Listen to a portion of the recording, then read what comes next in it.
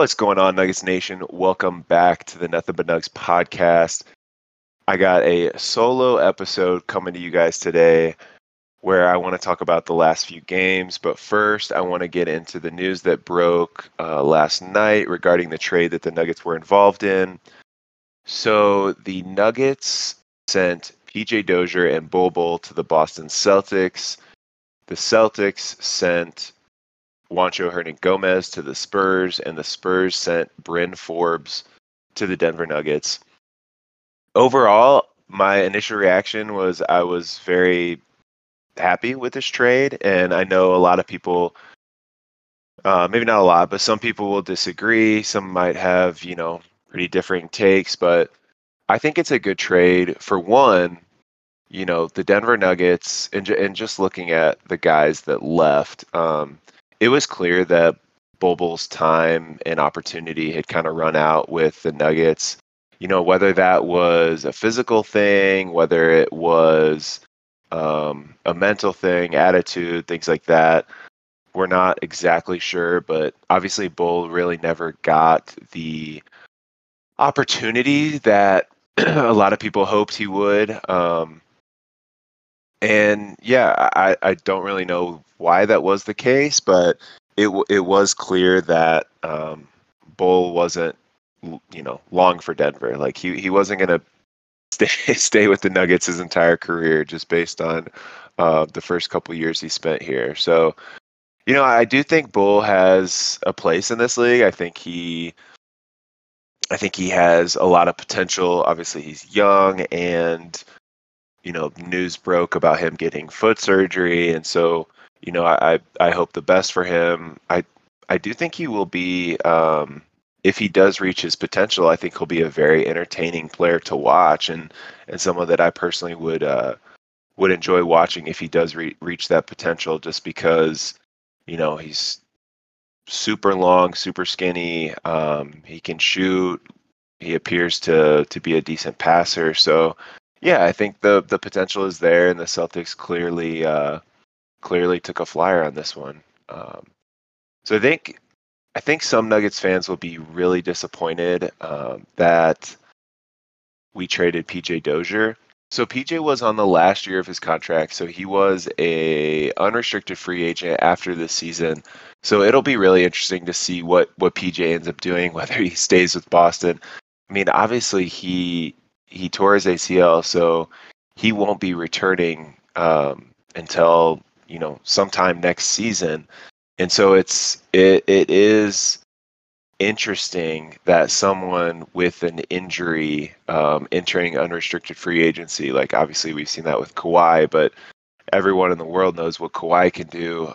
So I'll be very curious to see where PJ ends up in the offseason, whether he stays in Boston or tries to go somewhere else. So I think Nuggets fans will be disappointed just because a lot of people really, really liked PJ. Obviously, we know what he brought defensively. My issues with PJ were mostly around his offensive game and the limitations there. Obviously, he's still really young. I think he's like 24, 25 years old. So, I think he could have potentially gotten there offensively. I personally didn't really like his offensive game, and that's kind of why I wasn't. That's why I was happy with this trade, rather, because I know what Bryn Forbes does bring. But yeah, obviously with PJ, wish him all the best as well, and hope that he signs somewhere in the offseason that will give him some opportunities next year. And I think another thing to keep in mind here too is what we've seen with glimpses of Bones Highland and what he produces. It is clear that this second unit is going to be, once this Nuggets team is hopefully all back and healthy, the second unit is going to be run by Bones and Monte and those two guys. And so I don't necessarily know where PJ fit into that. I personally didn't like PJ playing the 3 and the 4 when Malone put him in those positions, like an undersized wing, and I more preferred PJ as like the big guard and and creating mismatches that way. So, with what we've seen from Bones and what we've seen from Monte over the years, like I think our second unit being run by those guys is in a really good place. So what did the Nuggets get with Bryn Forbes? I mean, as simply as I can put it, they got a three-point shooter. He is a career 40% three-point shooter. This year, he's currently averaging 41% from three. Last year, across the entire season, he averaged 45% on 5 3-point attempts per game. So,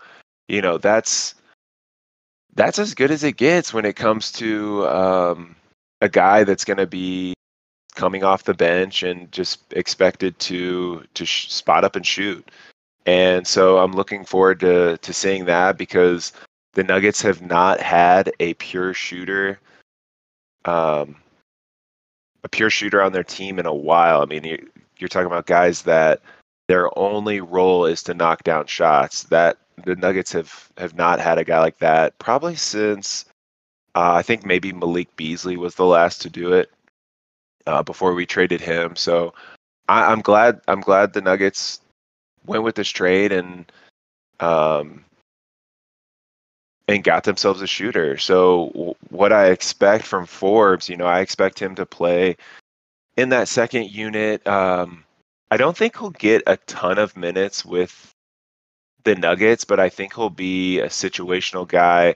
I do think he'll take some time away from Facu and Austin Rivers just because he is a better shooter. And hopefully, with Jamal coming back at some point this season, fingers crossed, we'll see Monte and Bones running that second unit. So I think that Forbes will probably be in there with them too. And then I'm really hoping, I'm really hoping that Malone plays guys like Zeke, J. Mike, Jeff Green with the second unit instead of doing what he's done in the past and playing like four guards. Like we signed another small guard. He's 6'2".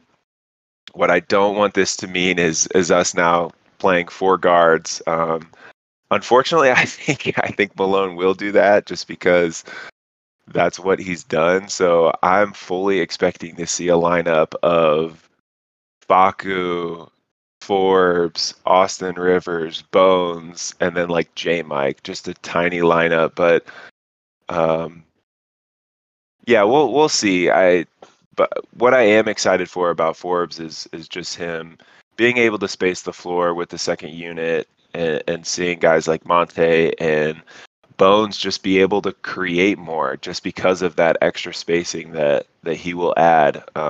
It just really opens things up, and obviously, if he does get minutes with the starters, Jokic will find him for shots. So overall, I think this is a good trade for the Nuggets. I think obviously it gives us a guy this season that will step in because obviously PJ was out for the year and Bobo clearly wasn't getting any minutes.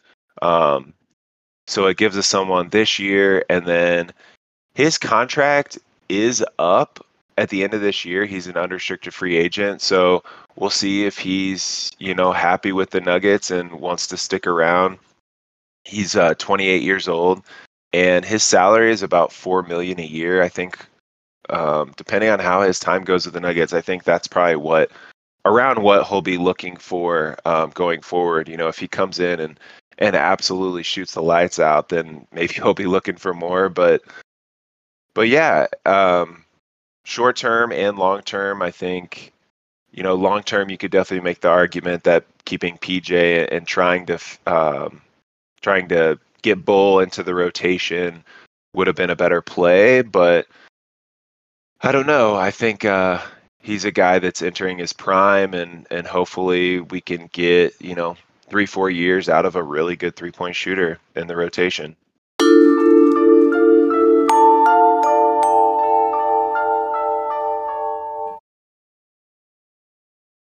All right, so I just want to recap the last couple of games here for the Nuggets. So last Thursday, the Nuggets beat the Trailblazers by a score of 140 to 108. at home. That was just a super, super fun game. The Nuggets really piled it on, and everyone ate in that game. I mean, Jeff Green had 19, Jokic had 20, Barton 21, Facu 18, Bones 17, Zeke 16. So a lot of guys in high double figures there. And yeah, this was one that the Nuggets should win 100 out of 100 times. I mean, the Blazers were missing their three best players. This is one that the Nuggets should never lose. But you got to go out there and you got to perform, and they did. We shot the shit out of the ball, and it was good to see. The Blazers right now, like, obviously they have not been good to start the season. I am very curious if they're going to try to make a push for that 10 seed. So there is right now 4 teams that are within 2 games of each other for that 10 seed to try to make the playoff play-in game, rather. You have the Blazers, the Kings, the Spurs, and the Pels kind of all within a couple games of each other. And I think that might be a really interesting dogfight. And I think there will continue to be a pretty big separation between the 9 and the 10 seeds for the rest of the year. So following that win against the Blazers, the Nuggets blew out the Los Angeles Lakers at home by a score of 133-96 in a game where Jokic put up a triple-double in just 28 minutes. It was such a blowout that we had it was such a blowout that we had 10 guys get more than 20 minutes. I mean, usually you see the starters kind of in the low to mid 30s, and then a lot of the bench guys getting like 16, 17 minutes. But actually, Bones led us in minutes in this game with 33 and led the team in scoring with 27 points. Jeff Green added 26. Like I said, Jokic had a 17-point triple-double. And yeah, this was just a really good all-around performance. We put up good numbers offensively. We shot the ball well, and we also played solid defense. And this game really just it made me want another Lakers series. And obviously, this team will look a little bit different with Anthony Davis and Carmelo Anthony back, but man, I just want a rematch for that, or I want revenge for that bubble series that we lost, and would love to see the Nuggets match up with the Lakers in a playoff series this year. Following those 2 really big wins, the Nuggets had a relatively devastating defeat to the Utah Jazz. Every time you lose to the Jazz, it hurts. But the Nuggets lost 125-102 in a game where Jokic was playing really, really well. Aaron Gordon also had a good game. The team was looking really solid at times, and so what happened in this game was the Nuggets had an instance in the first half and an instance in the second half where they just went on a complete scoring drought. I mean, we're talking, I think it was like 4 to 7 minutes where the Jazz went on like a 15-2 run, and it happened in both halves. And a lot of people have been blaming the bench, and rightfully so. But in both instances, it either started or ended with the starters being in the game. And so, if the bench is giving up this crazy run and then the starters come back in and can't really figure it out, yes, I understand you can blame the bench for kind of starting that momentum. But I believe in the second half, that drought started with the starters late in the third quarter, not being able to put the ball in the basket, not being able to get a stop. That combo, it just isn't going to win you any games. And obviously in the NBA, we see a lot of runs where, I mean, every night you can be watching a game and the team's down 15 and they win by 10. Like it happens all the time, but I think the issue that a lot of Nuggets fans have and I myself have is it's been a consistent issue with this team where we go on these 5-minute scoring droughts and we got to do something to figure it out. And I think the primary issue is, we look at the last two games against the Blazers and the Lakers, and and the bench unit just they were lights out. They were knocking down everything. And what happens is, we go up against the Jazz, and okay, we miss a couple. All right, but we're going to shoot ourselves out of it by making the next three we take. And while that's a really good attitude to have, just thinking that you're going to make the next shot, um, it it sometimes can be a snowball effect because what happens if you keep missing? And the Nuggets have had these games and these runs where we miss 15 shots in a row, and that's why we're losing some of these games. And yeah, as far as what the solution is, I wish that we would draw up plays to get easy baskets, and the Nuggets just don't seem to do that. Like multiple times a game out of a timeout, we get the ball, we have 24 seconds on the shot clock, and we dribble around, make a couple passes, and all of a sudden, there's 2 seconds left on the shot clock and we have to force it. So it, yeah, it's just a problem that we're running into, and obviously Jamal Murray coming back, solves a lot of this, because then it kind of pushes Monte to the bench, and yeah, that will definitely solve some issues. But I worry about us because I can't even remember a time this year where the Nuggets like drew up a play out of a timeout and got like an easy basket. I mean, easy for us is like a Nikola post up score, but that's not an easy basket. I'm talking like wide open backdoor layup, uncontested. So it's just rare that we get that, and I think it would help a lot because it sees, you see a shot go in, all right, you're going to make the next one, or you're going to create for someone on the next one, instead of having this like anxiety of, oh my gosh, we haven't scored in 3 minutes. Like it's a compounding effect almost. Also, an issue with the Nuggets that doesn't help is we don't have a lot of guys that draw fouls and get calls. And unfortunately, having the reigning MVP who gets hacked 100 times a game isn't enough because the refs aren't necessarily calling it, unfortunately. But it does make things easier if you're on a scoring drought and you can find a way to get to the free throw line. And we just we don't get to the free throw line.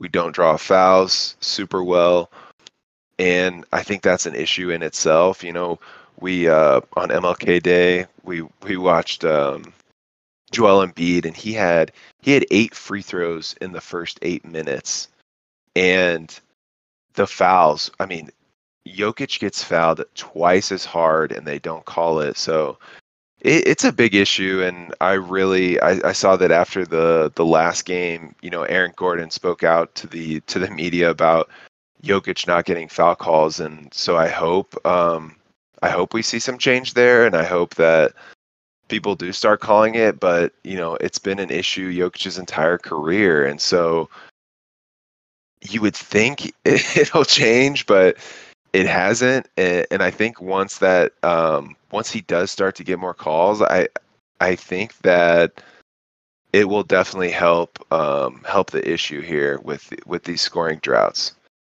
Before we look ahead to the games coming up, I do want to do another edition of our clown shit segment.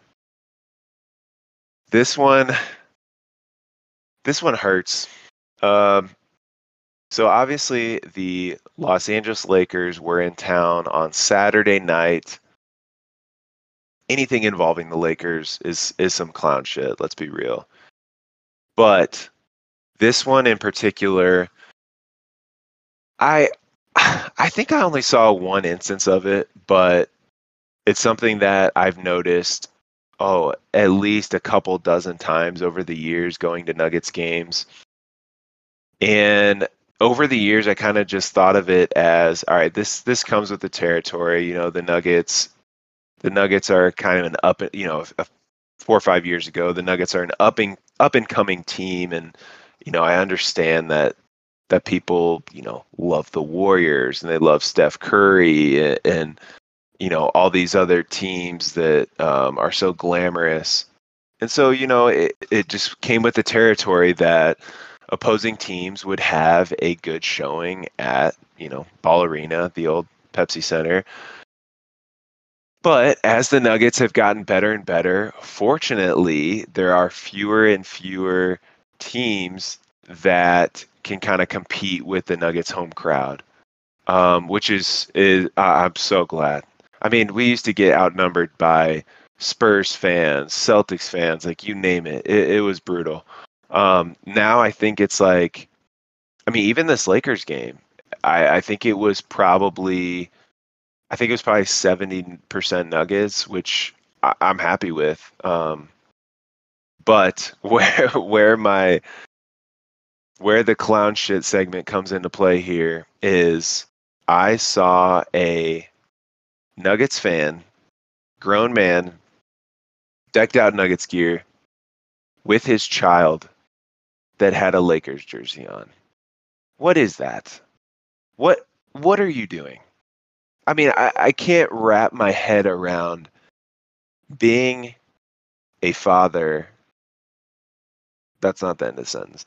Uh, being a father and allowing them to wear, I mean, a Lakers jersey of all things. Like, there's no shot, no shot. Like you've, I'm sorry, you failed. There's no other way to put it. What? Oh my gosh, I can't even talk. I'm so mad just thinking about it. It doesn't make. I mean, in my head, I want to play out like the timeline of this child's life. They're 4 or 5, 6 years old, and are you encouraging this? Do they just like they see LeBron on TV? Or I mean, he wasn't even on the. This kid was like 12 years old. So I just think it's absolute clown behavior.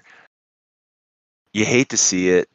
You hate to see that there's people out there that parents that can just get absolutely bullied by their children. I don't think it's good for society. You brainwash your kids when they're young to love your sports team. That's what you do. I mean, all right. So looking ahead, let's preview the next 3 games here. The Nuggets have 3 more games at home. We are halfway through our homestand. We have the Clippers tonight, the Grizzlies on Friday, and the Pistons on Sunday. So I am really, really looking forward to that Grizzlies game Friday night. I think it's going to be an absolute battle. Yeah, I can't wait to watch that one. The game against the Clippers tonight is on TNT, I believe, so it's a late one. But yeah, just looking ahead, I think the Nuggets should win at least 2 out of 3, and then the Grizzlies game Friday is going to be hopefully a really good game. I'm sad to miss that one, going on a ski trip, but yeah. So like I said, I think the Nuggets win 2 out of 3. I think they beat the Clippers and Pistons pretty easily, hopefully. And then the Grizzlies game, the Grizzly. I think they beat the Clippers and Pistons pretty easily, hopefully. And then the Grizzlies, I just put that as a 50-50. So, if we can win all 3 and end this 6-game homestand 5 out of 6 and only losing to the Jazz, I think that would be a huge win. And like we've talked about, things are tight in the Western Conference, and the Nuggets have to keep winning to avoid the play-in. I do not want to be stuck in a play-in game against the Lakers or T-Wolves or Clippers with potentially, you know, Paul George and Kawhi back. Like that that's not an option. So the Nuggets have to keep winning to maintain, top six in the Western Conference. And yeah, the schedule coming up isn't too daunting. So I see a lot of wins in the Nuggets next couple weeks, but some good games in there as well. So that is all from me. Hope you guys enjoyed the podcast, and yeah, take care and go Nuggets.